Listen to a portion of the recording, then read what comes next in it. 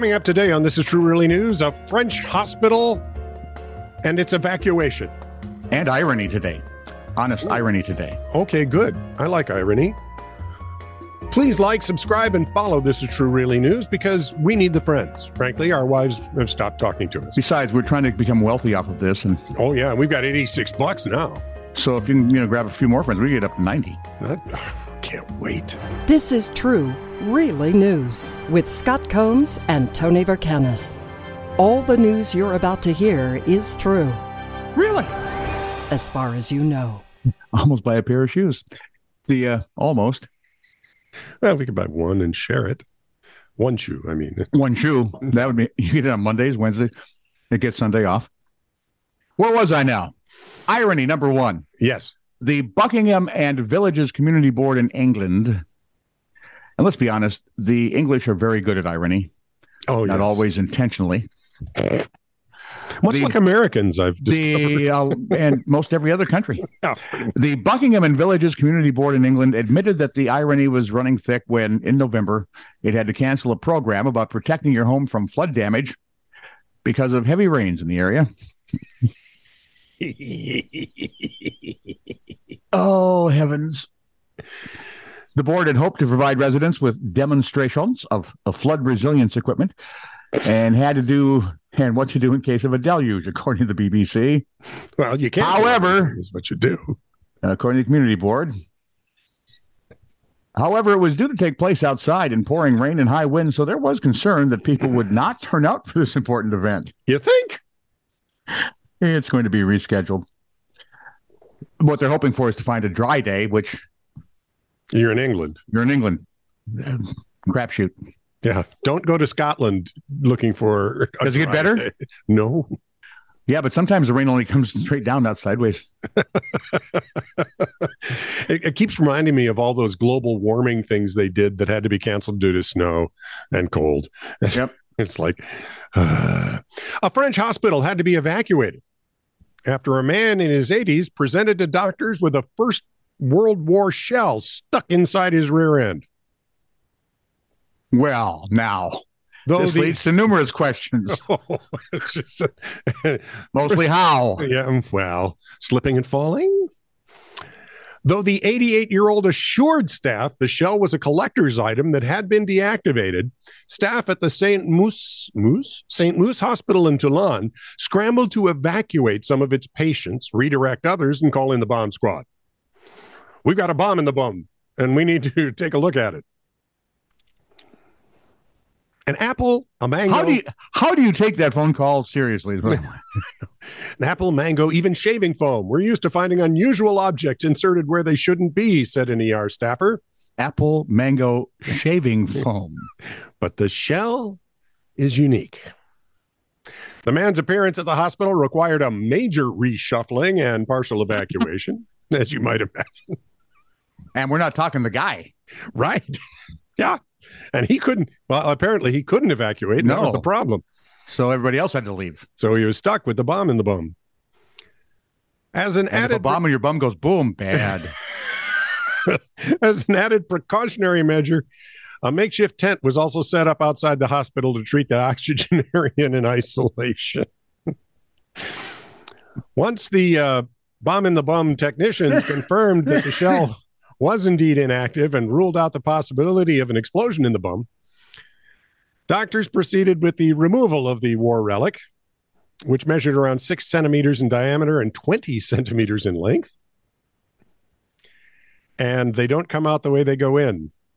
They had to do abdominal surgery to remove it. So it's a lot less fun. Yeah, I'm trying to figure out where the fun started. That's less fun than you think, I suppose. I'm guessing. Bomb in a bun.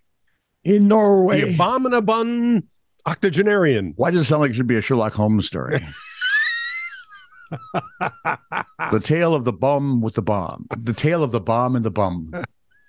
In Norway, where they don't have bums and bums. Well, they have in Norway, they have an energy firm named Equinor, I think, produced its first energy from floating wind turbines in November, according to CNBC.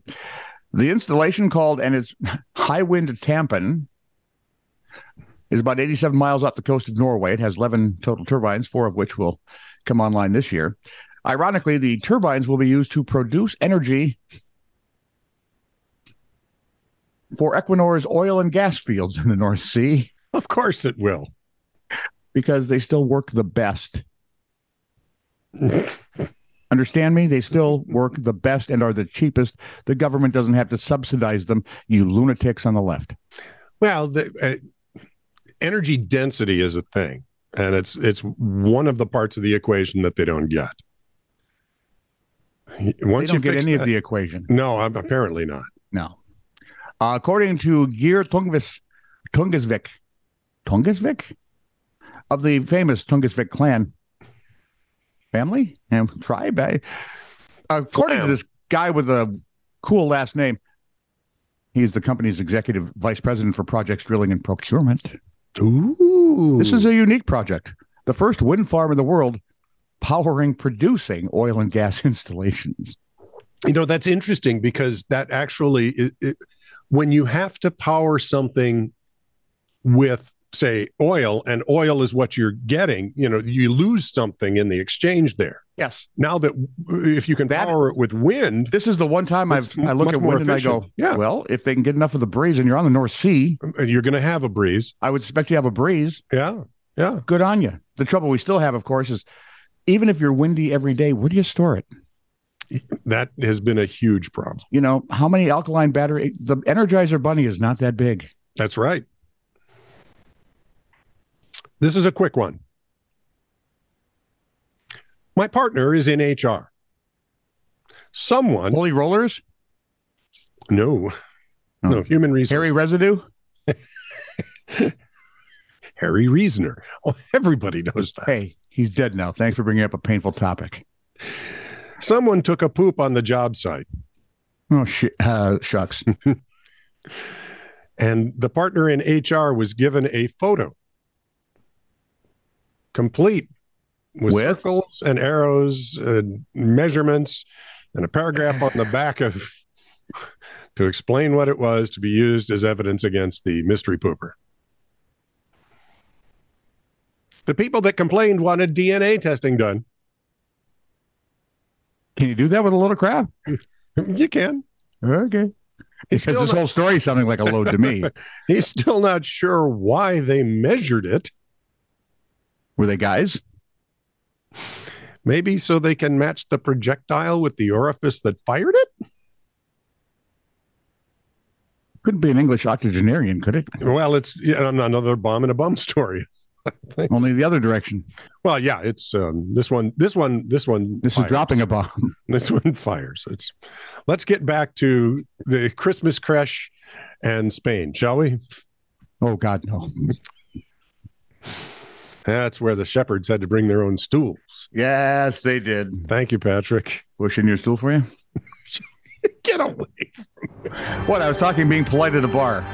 This is true, really news. Send email to TITR@netradio.network.